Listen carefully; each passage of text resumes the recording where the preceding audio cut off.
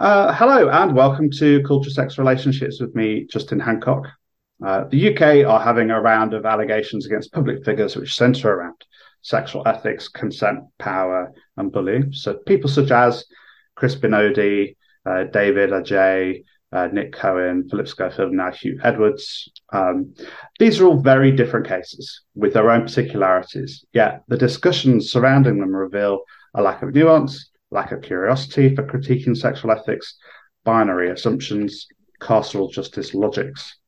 As it seems we've learnt nothing about sex, consent, and justice again, I thought it'd be great to invite Tina Sikka back on the show to talk about this and to apply her framing of a pleasure and care-centred ethic of embodied and relational sexual otherness and see what might become from our conversation. Tina, thank you so much for coming back.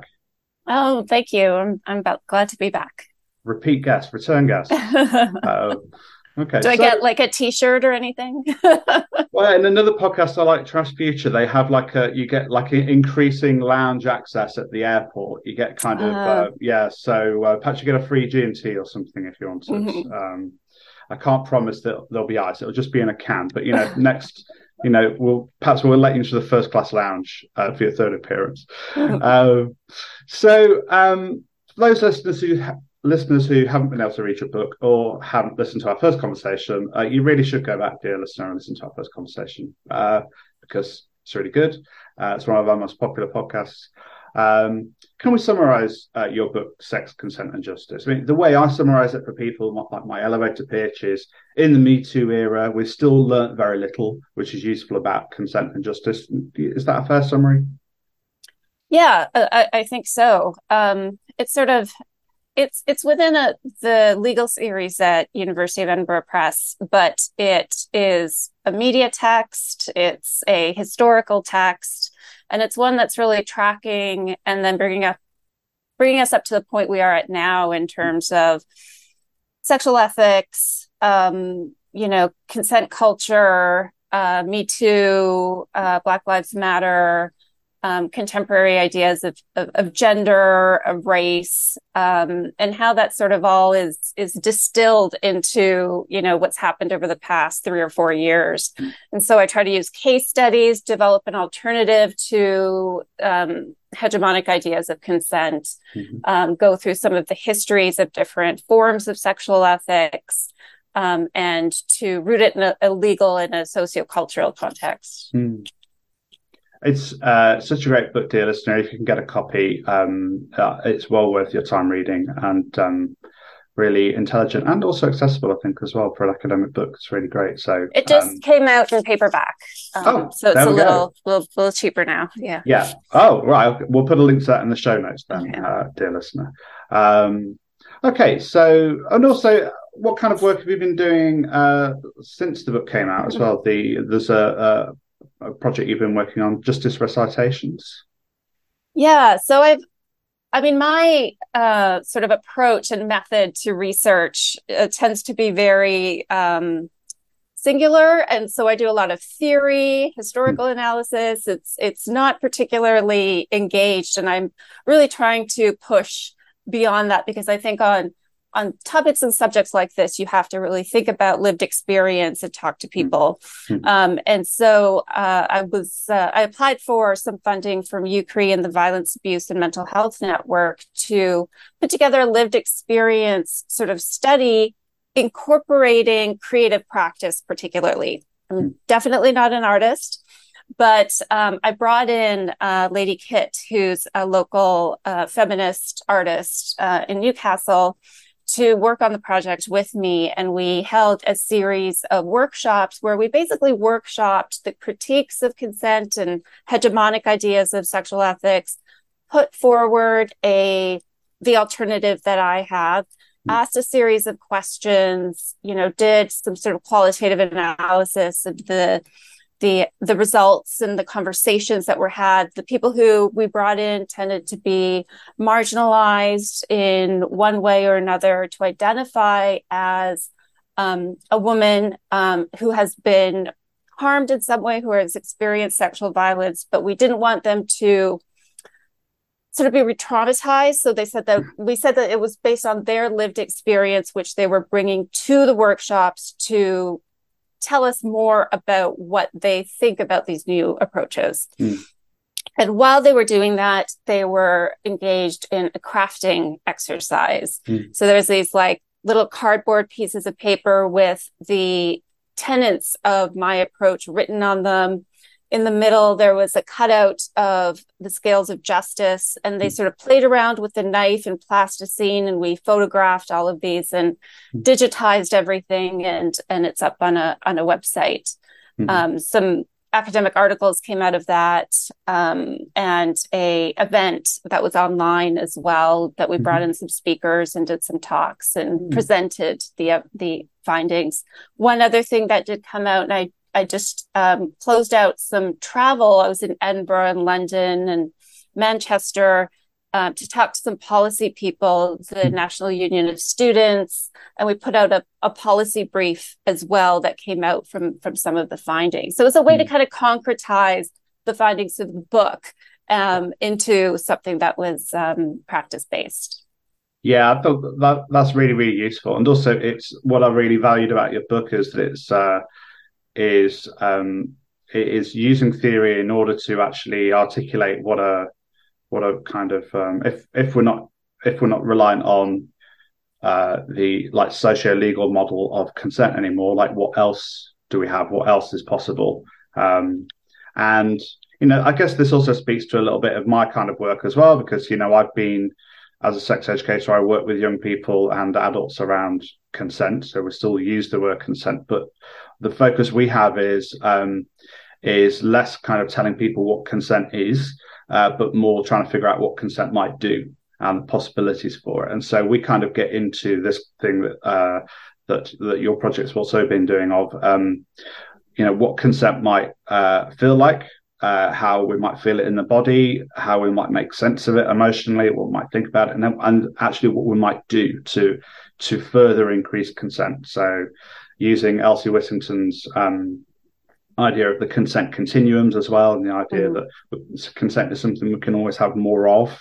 And I guess like a kind of a Spinozan idea of that anything which increases our capacity to act, any process that increases our capacity to act is the work of consent, because it is increasing our freedoms to act with another. And I think in that way, it kind of it fits in really nicely with a pleasure and care-centered ethic of embodied and relational sexual otherness. I think that they, even though they have different framings, how that actually looks is to think of, well, what's the vibe like? What are we doing around? Does the room have adequate lighting? Is there enough privacy? Do we have enough time?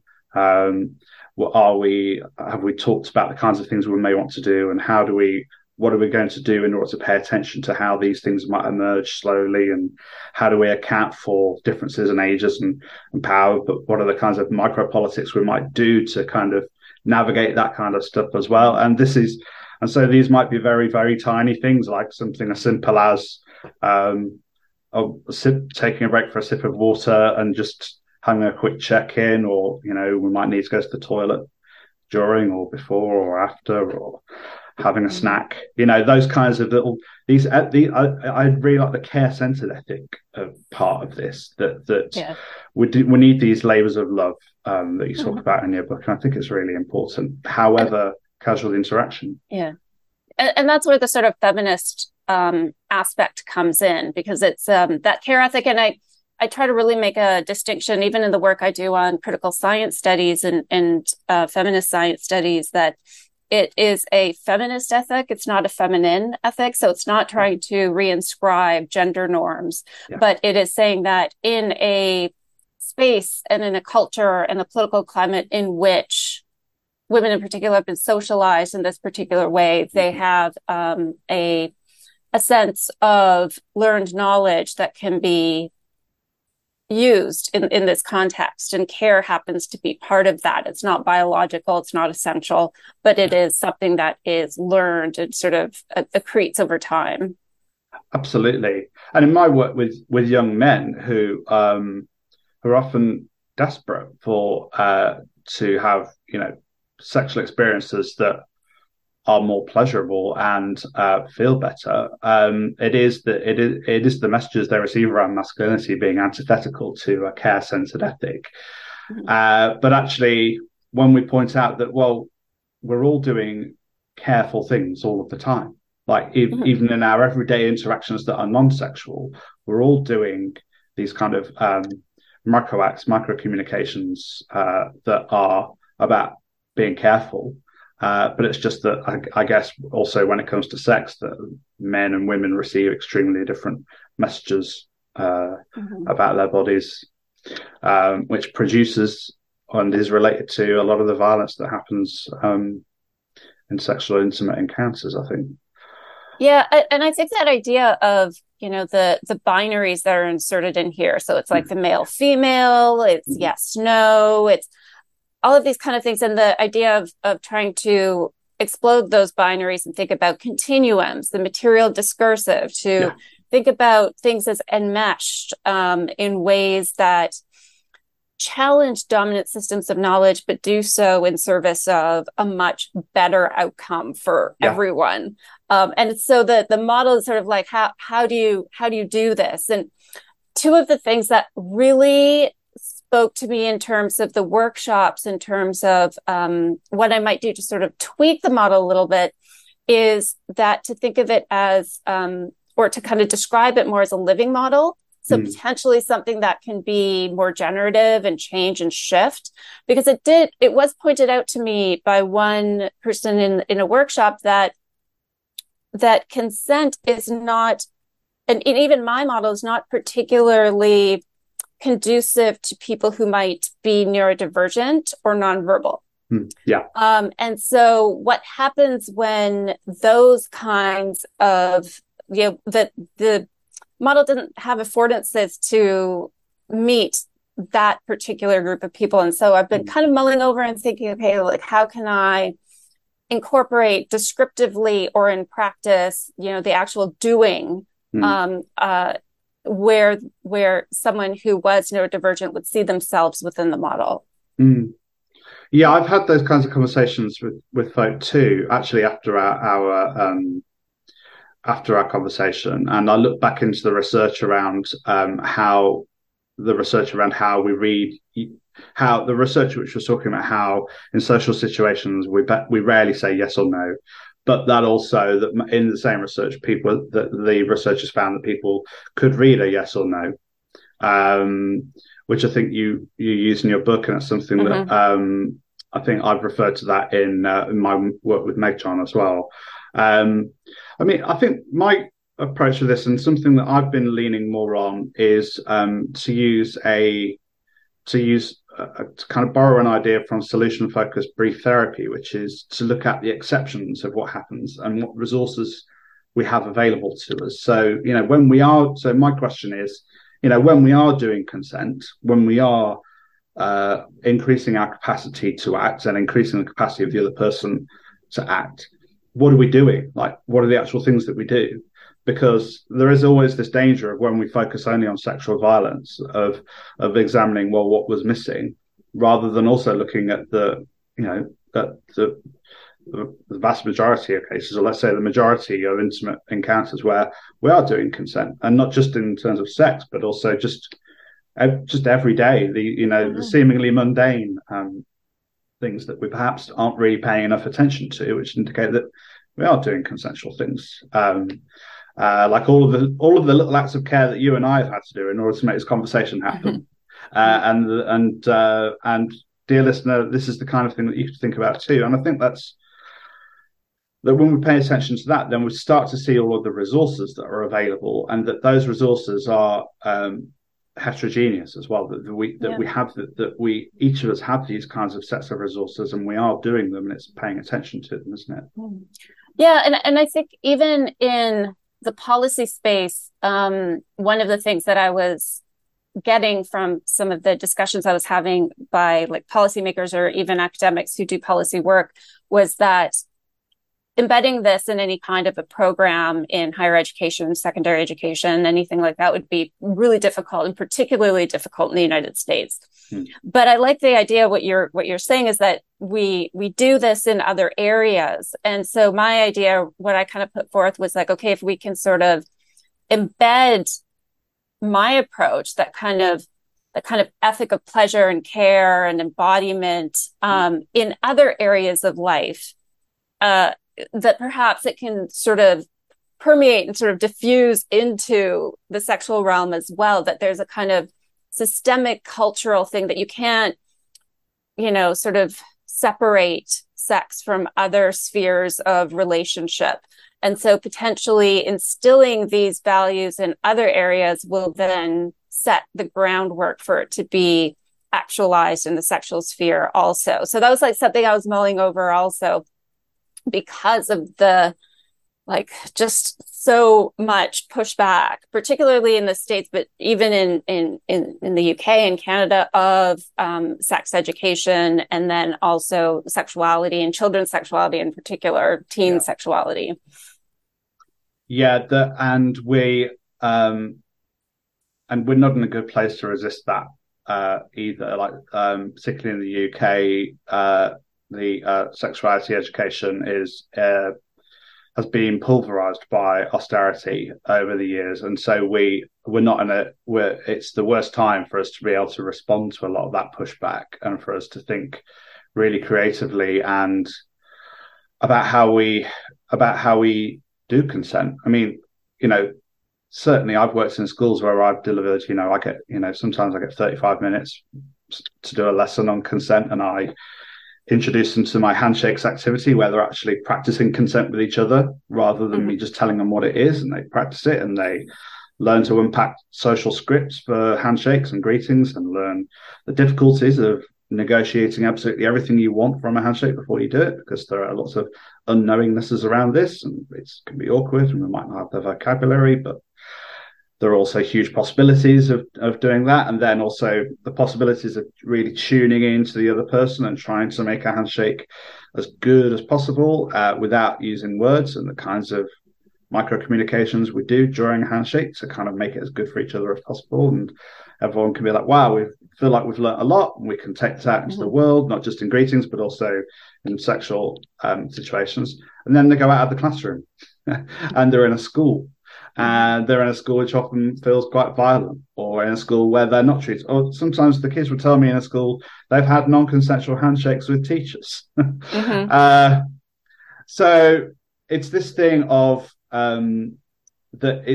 what if we applied this pleasure and care-centered ethic everywhere, in all places, and that I think this will also come out in our conversation. That is coming out in our conversation. We're already doing it, but it should be there in workplaces. Like it'll be, and there's probably a reason why it's not in workplaces. And so I think in that way, even when we take it out of the sexual realm, it has this possibility of being really radical in ways that ways which capital and white capital would seek to really resist as well. Yeah, and in that way, you can't separate it from logics of austerity, of deunionization, of precarity in labor, and then that just becomes connected to a culture of misogyny, and it's just ripe for things to happen.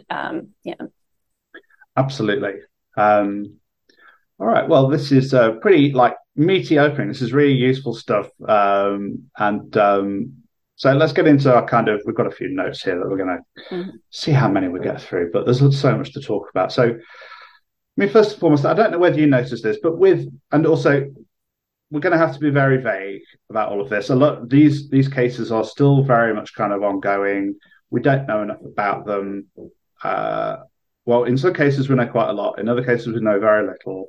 In other cases it's rumor and supposition. So it's important also that we say here that we can't.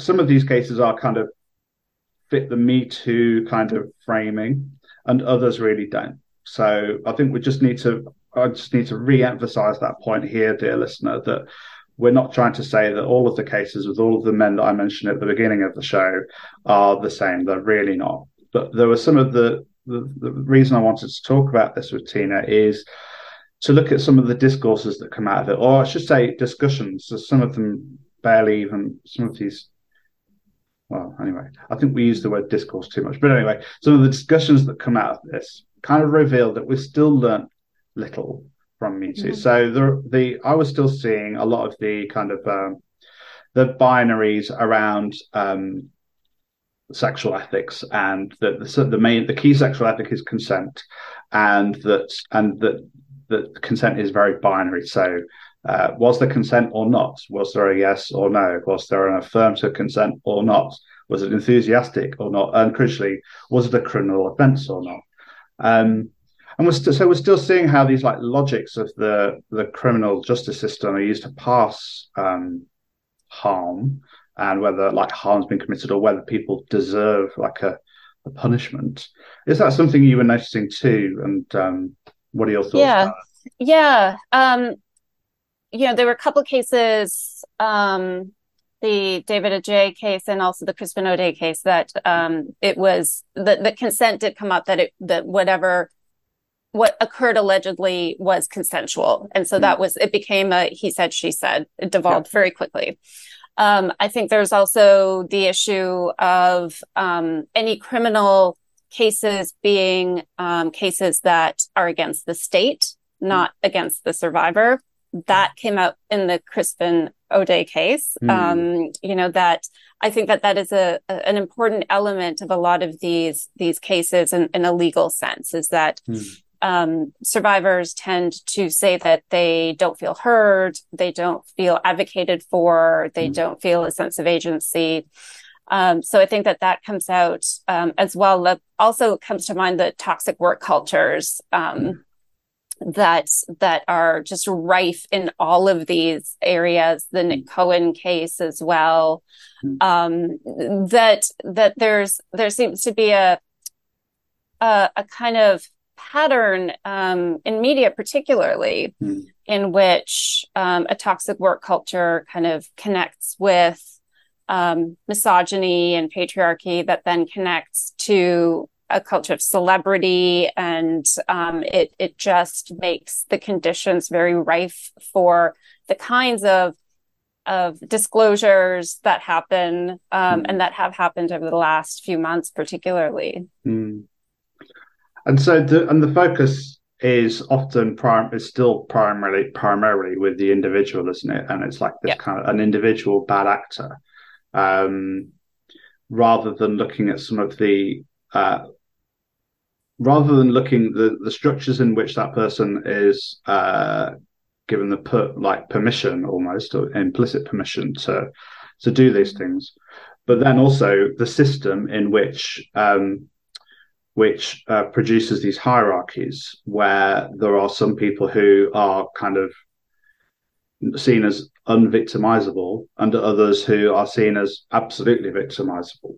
And this was certainly coming up in a lot of the cases. People, very junior members of staff, or not even members of staff, freelancers often, people often as part of the abuse, seeming to do, being coerced into doing free work even. And so there's been very little to say about how we challenge these kinds of structures. And what's, I suppose, the issue with consent, when we just look at consent as this, socio-legal model, is that it has that by definition that is about an individual doing something wrong or right, so we're not looking at, well, what would a consensual workplace look like? What would that mean? What would a pleasure and care-centered ethic of embodied and relational otherness, in this case, do in terms of just what would a workplace look like if it had that? So, yeah, I think it's significant that the first tenet of my model is that we need to look at sex as an assemblage. So not as individual discrete acts, but as a set of technologies, institutions, norms, laws, values that are all co-constituted, co-produced, in flux, and we can't really, and that the flaw or the mistake that we make is in focusing so specifically on individual cases, discrete cases. And I think about the Harvey Weinstein case quite a bit in terms of, him fitting into this sort of monster narrative, which was sort of very easy and like, okay, put down this monster, and then we have achieved victory. And that sort of detracts from the fact of, what are the logics within the entertainment industry? What are the gender norms in play? There were issues of race that weren't addressed, of precarity and capitalism and power differentials built into the system. And that this was a very rarefied workplace as well. And so we're not looking at other workplaces, like the housekeepers or the the cleaning staff or the person behind the till, who might have a monster in the back as well, but never get that airing. And then the framing of the monster itself is a problem. So, yeah. And so, dear listener, when you hear the word assemblages here, also think the rhizome, which is a word that I keep using on the podcast. But I suppose a way of looking at this would be Harvey Weinstein, the monster, is the kind of the part of the node of the rhizome, like a mushroom, for example, that has been kind of taken out and detached and put away. But the rest of the rhizome is still there.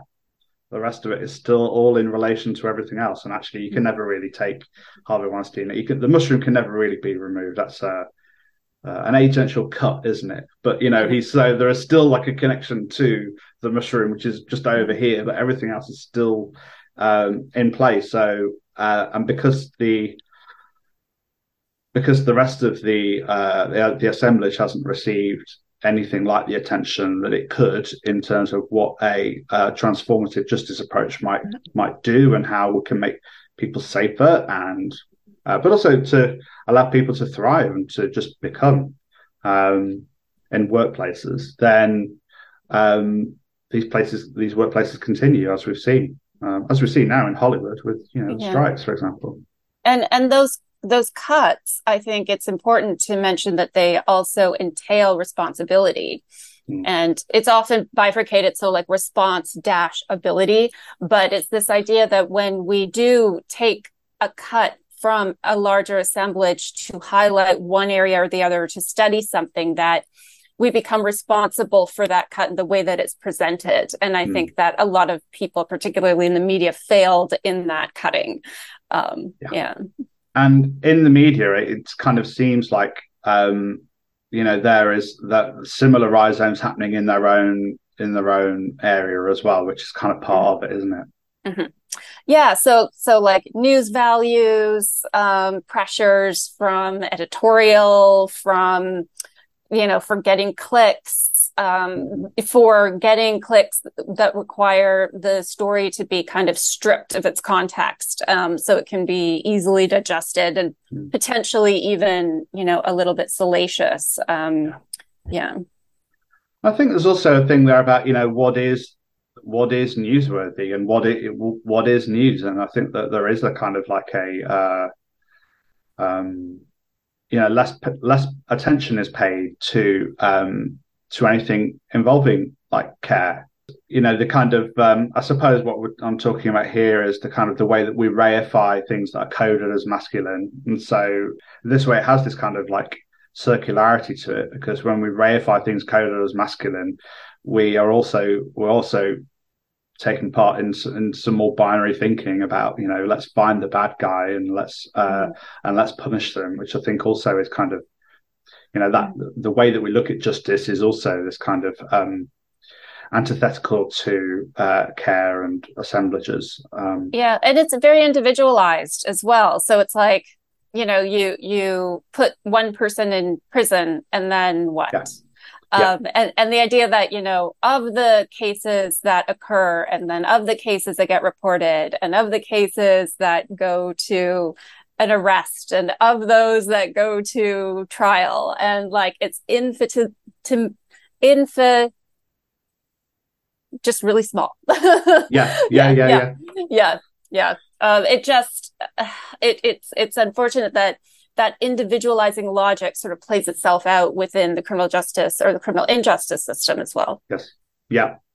And ironically, one of the few voices who have talked about the possibility of there being structural responsibility, or that the structure is part of the rhizome which might produce sexual violence or harassment or unethical sexual or other conduct, is right-wing Tory MP Lee Anderson and other Tories suggesting that.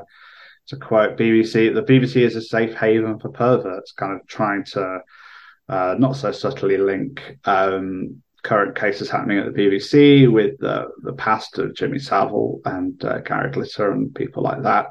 Mm-hmm. Though, of course, it's in very, very bad faith. It's an example of where the right can take on board some of they can kind of cosplay or strip out some discourses from the left and take them out and kind of use them and weaponize them against the left. Yeah, and I see the same thing happening, and it's gotten me in trouble in the past, but even in feminist spaces where feminist logics are then pulled out and used to marginalize trans individuals. So that, that kind of weaponizing of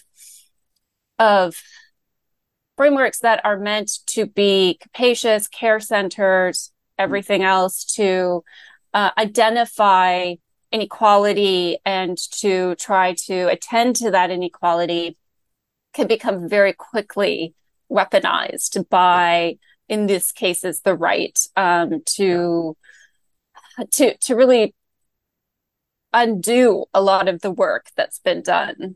Yeah. I think here with the bad faith arguments around this from right-wing politicians is also, I mean, I don't want to be kind of the hypocrisy police, but the House of Commons and Parliament has a predatory culture, allegedly, that allegedly it's been called the Palace of Sexminster by some people, which is a very unfortunate term, but it's been written about where lots of, again, a similar pattern where young, junior, often women, but not all women staffers, not solely women staffers, have faced sexual violence and also fear sexual violence in Parliament. So there's kind of a look over here, kind of pantomime kind of thing, like a kind of, but what about them? And it is a lot of this. So it's an irony that the only time where we're really talking about the structures are when it's used in this kind of a right-wing kind of whataboutery kind of way. Yeah, and I the sort of workplace relationships and the age gaps and all that kind of stuff. I'm very careful around that, as well, just because I'm an abolitionist, so I'm not in favor of over-criminalizing or criminalizing behaviors at all. Yeah. And then there's also how women in particular, that this idea that they have no agency, or they kind of become infantilized in a lot of these conversations as well. So there has to be a little bit of a more reflective, more complicated view of these relationships. Not all, because some of them are blatantly, examples of either being illegal or be violating like workplace norms, or just being, really based on power inequality and exploiting those inequalities. Yeah. But then there's also the idea of that, particularly in like the Hugh Edwards case and some of the complaints, and then also the Phillips Schofield case as well, that there's a lot of complexity in that. In some of these cases, not only is there an element of it being gendered in terms of the power dynamics, but also that in queer relationships, there has to be a little bit more complexity as well, I think, because everything is default heteronormative, that there is a little bit of complexity that's often not talked about. It's been like exaggerated a little bit in some of the literature, in terms of just like queer people have an entirely different relationship to age differences. Right. I don't think that that's like the case, but that there are different dynamics in play. Yeah. Right. Yeah, Hugh Lem has written really well about this, dear listener, and that there is definitely for many people a sense of homophobia about Hugh Edwards and the Philip Schofield cases that I think do have in nature some things which relate to other what we might call Me Too cases, but there is definitely a kind of this is a non-normative relating, and so we're going to in some way try to punish this via using the rhetoric of Me Too and consent culture. But I suppose here this might be a kind of a useful framing for us to think about the possibilities of either what I call actually occurring consent or what we're calling here a pleasure and care centered ethic of embodied and relational sexual otherness. Like how if we were to apply these kinds of these kinds of framings in an assemblage, again, dear listener, rhizome, then what does this do with age gaps or power imbalances? There are lots of very small things that we could be doing there to ensure that to maximize freedom, to maximize consent, to maximize pleasure and care. Yeah, I think it really does start with thinking very carefully and asking survivors or complainants or individuals who become bound up in it of their lived experience, of what that lived experience is and how they feel about it. I think that that's in the case of in the university space. I've written a little bit about student-staff relationships because there are a lot of cases in the graduate sphere, like graduate schools of PhD, where like supervisors and supervisees, get married. And if you go to those supervisees, usually women, and ask, do they feel exploited or are they taken advantage of? They insist no. So it's like, what do you do? Like, okay, there was a power differential, but you don't want to say that person was like 26 years old. And like, how can you, but then you might say, well, maybe personality wise, maybe she was taken advantage of, or she has some, other kind of issues she's trying to move through and sift through. But I think that thinking very carefully about, does that person convey that the sex that they have and the relationship they have is mutually pleasurable, that there's always an ethic of communication, that they feel taken care of, and that there's a sense of respect for the other as a constitutive part of the relationship, that they feel that the sex is embodied in a way that they feel comfortable and they are happy in the relationship, that we have to give a sense of agreement and believe, like the whole believability issue. I think it's really important here, that if we're saying believe survivors, why is this the area that we don't believe them in? Right. And to go back to your point before, it becomes infantilizing. And I find myself often just kind of phrases that are now become part of my lexicon are phrases I got from your book. We don't want to fix people's social locations, and to suggest that that people's social locations are fixed by their material discursive relations.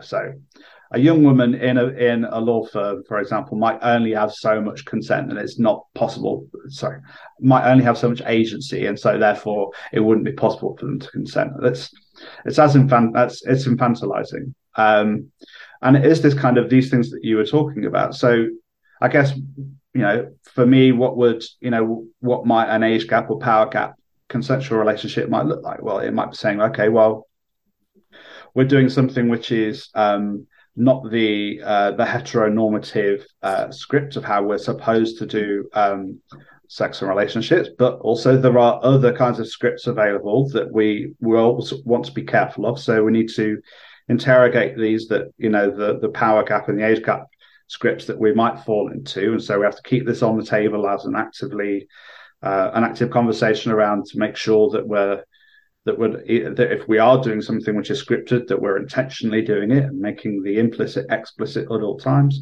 And I think the really important thing, which comes from when we look at actually occurring consent and what you were just talking about, is how we bring the body in. And this is what feminist new materialism, but also just thinking about assemblages and rhizomes and Deleuze and Guattari's ideas, is that the body does things, and the body is affected, and the body is part of this affective flow in relation to. And so this is what really frustrates me about consent discourse. It's as if, because when people are able to be kind of separate the mind and body and say, well, what they do is to say, well, this thing over here that they're doing, that didn't look very consensual to me, or that couldn't have been consensual because of ... But it enables them to other folk and to say, well, and to say, well, because they're not doing this, or because this is the nature of their relationship, they were unable to actually have any agency between them or co-produce any acts of joy or intimacy. And then it kind of lets them off the hook by thinking, well, but I'm okay. Everything I do is consensual, of course. And so because they kind of leave themselves out of it almost, I think. Yeah. And I think also it's there for queer communities, I think it's also that we have to pay attention then and listen to, how does sexual socialization occur in those communities? What are the norms that are generated there? To move away from any kind of like just extreme heteronormative approaches to sexual ethics, which I think are very problematic. Yeah. And to look at, just how complex those communities are. And then also that when it comes to differentials in power in different workplaces and things, really, really gendered, the whole binary between like the rational man and the embodied over emotional woman, and that's why the body as a source of knowledge tends to be pushed to the side, and we're trying to sort of bring it back in. And then also it being quite racialized as well, so you'll see a very different kind of media coverage and criminalization that would occur if, say, the person in power is a Black man versus a white secretary.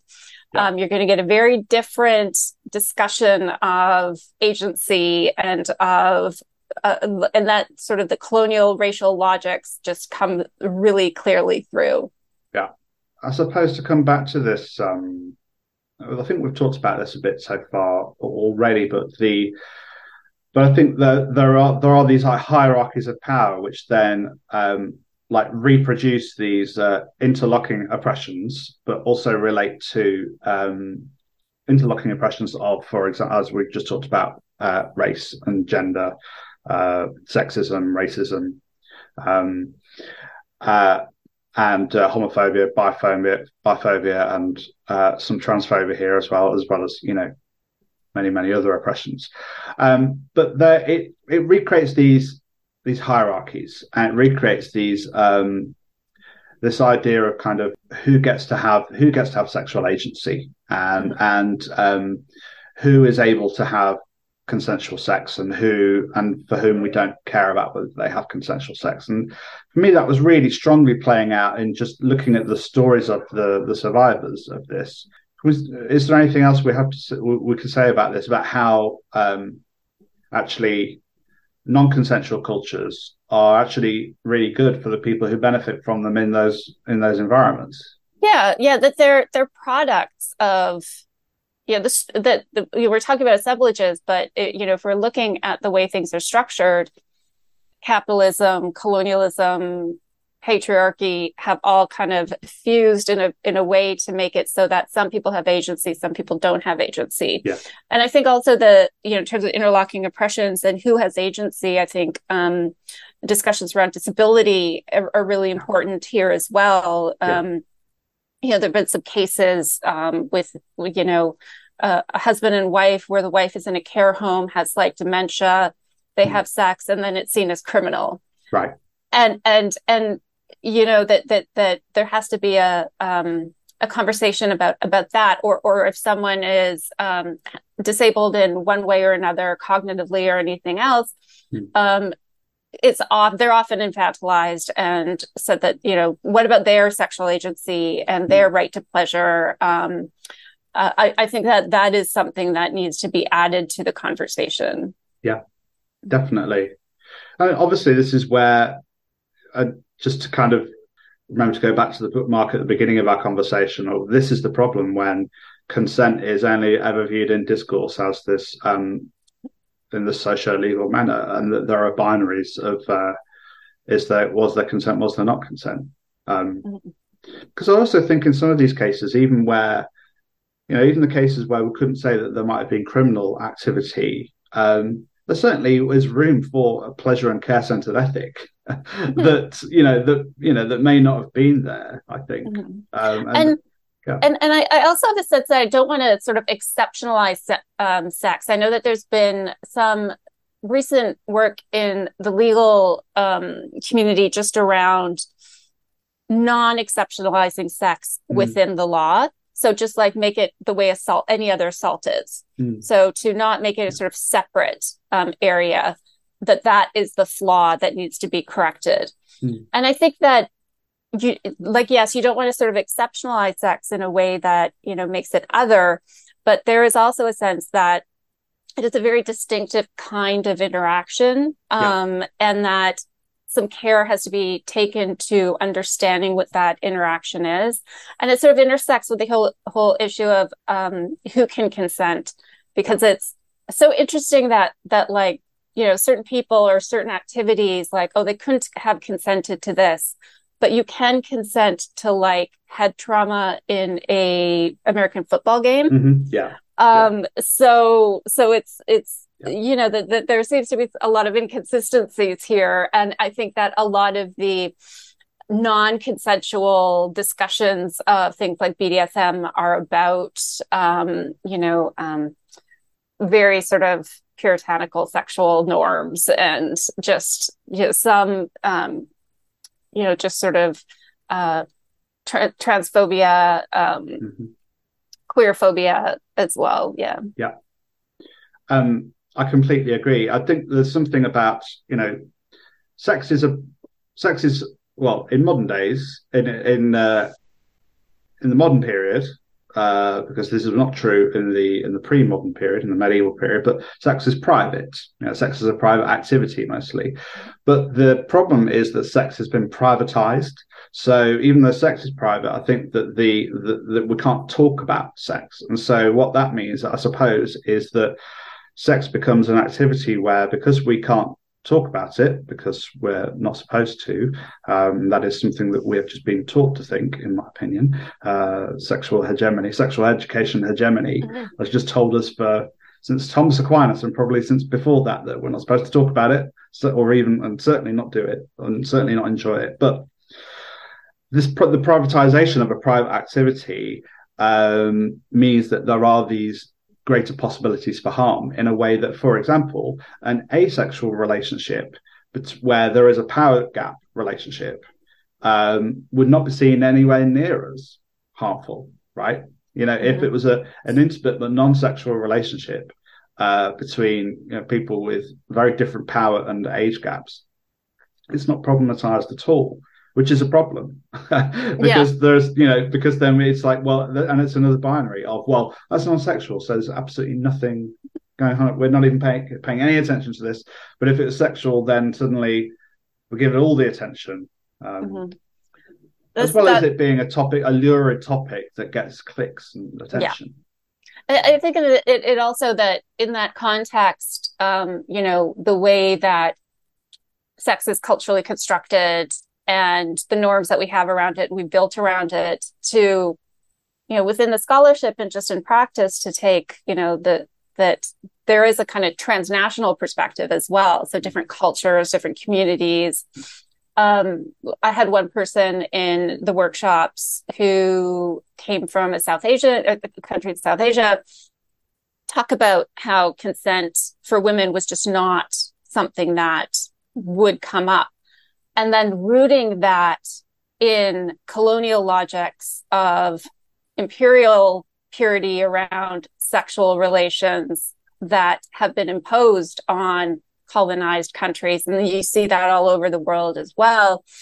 You don't want to kind of leave those, some of those cultures and communities off the hook for some of the misogyny that's there.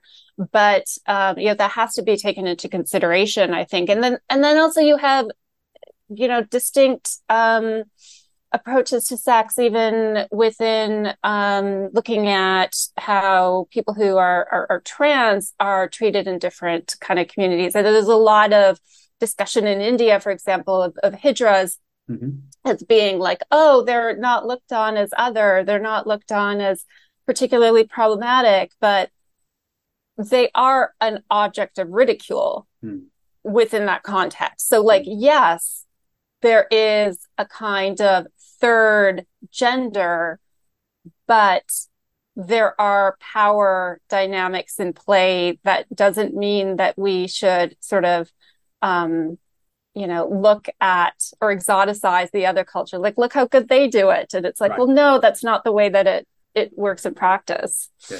Yeah, I completely agree. And it's definitely, I mean, when we see, when we ask the question, who benefits from this, and we think, and the beneficiary is, patriarchal capitalism, then it helps to understand everything else. It helps to understand how we see sex, how sex has become, how sex is very privatized. We only talk about certain kinds of sex as well. We're talking about entry sex, or inserted procreative sex. Yeah. And then we reinforce these binaries around what is consensual or not, which is rather than having this model, which is, okay, well, how can we increase our capacity for joy? How can we increase the capacity? How can we increase, how can we have a pleasure and care-centered ethic? I think let's talk about justice some more to kind of end our conversation. So the modes of justice that we have around sexual offences, fail the victim / survivor. I'm using both terms here because it's a contested. Some folk call themselves victims, some folk prefer the term survivors. And it often fails the victim / survivor and re-traumatizes them, but also convictions for sexual offences are so low.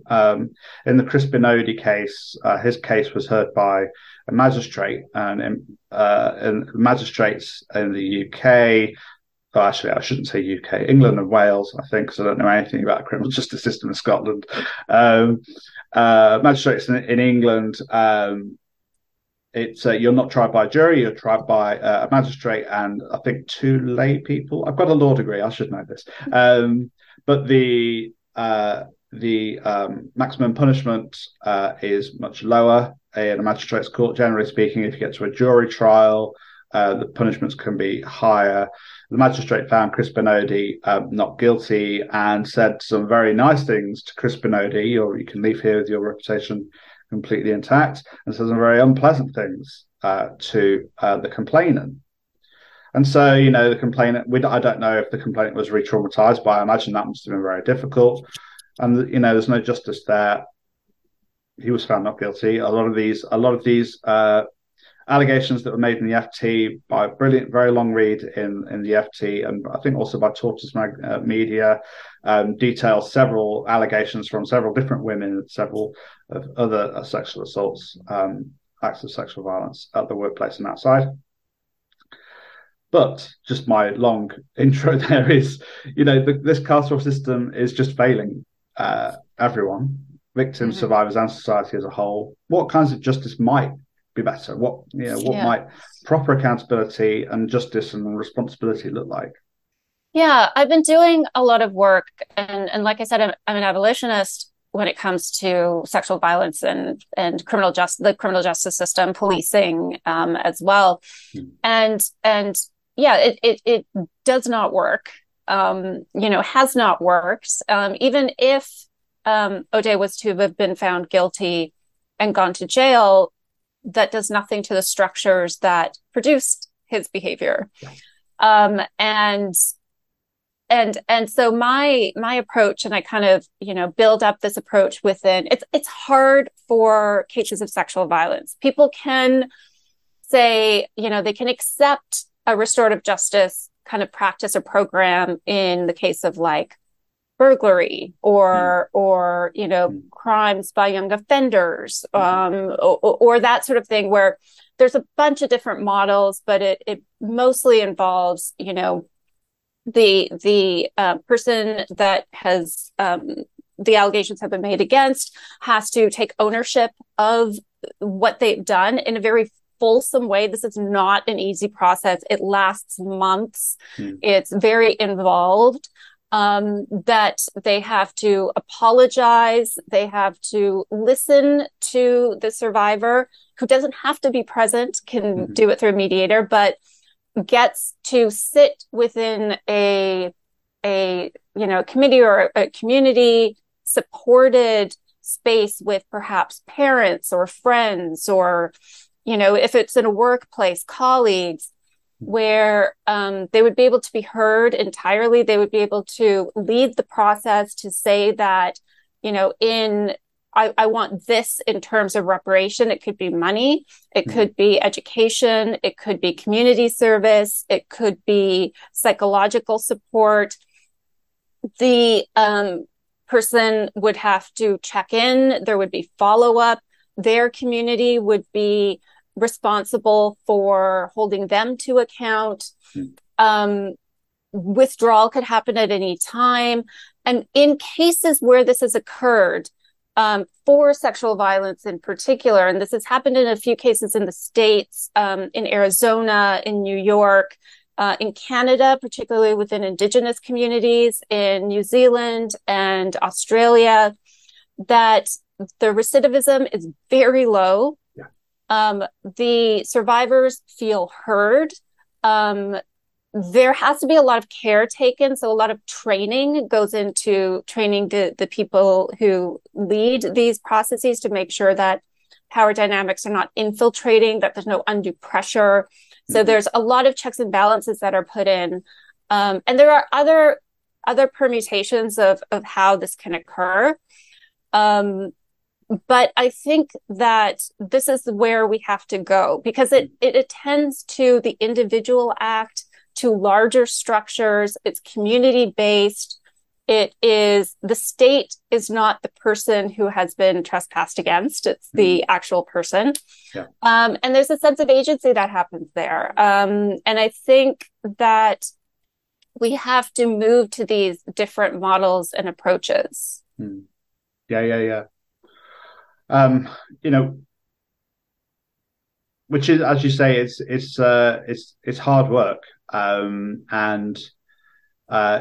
finding the resources, both people and time, and also actual reading material and actual physical material to help navigate those kinds of accountability processes.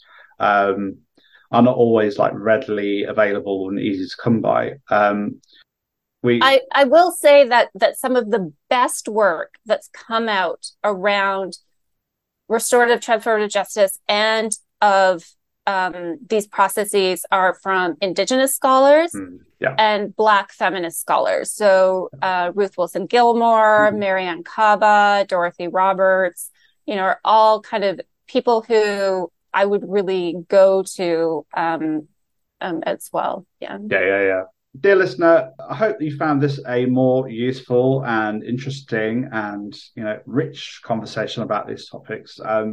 Tina, thank you so much for coming on and doing so much really great thinking and work and practice around this stuff. And we need more of it, don't you think?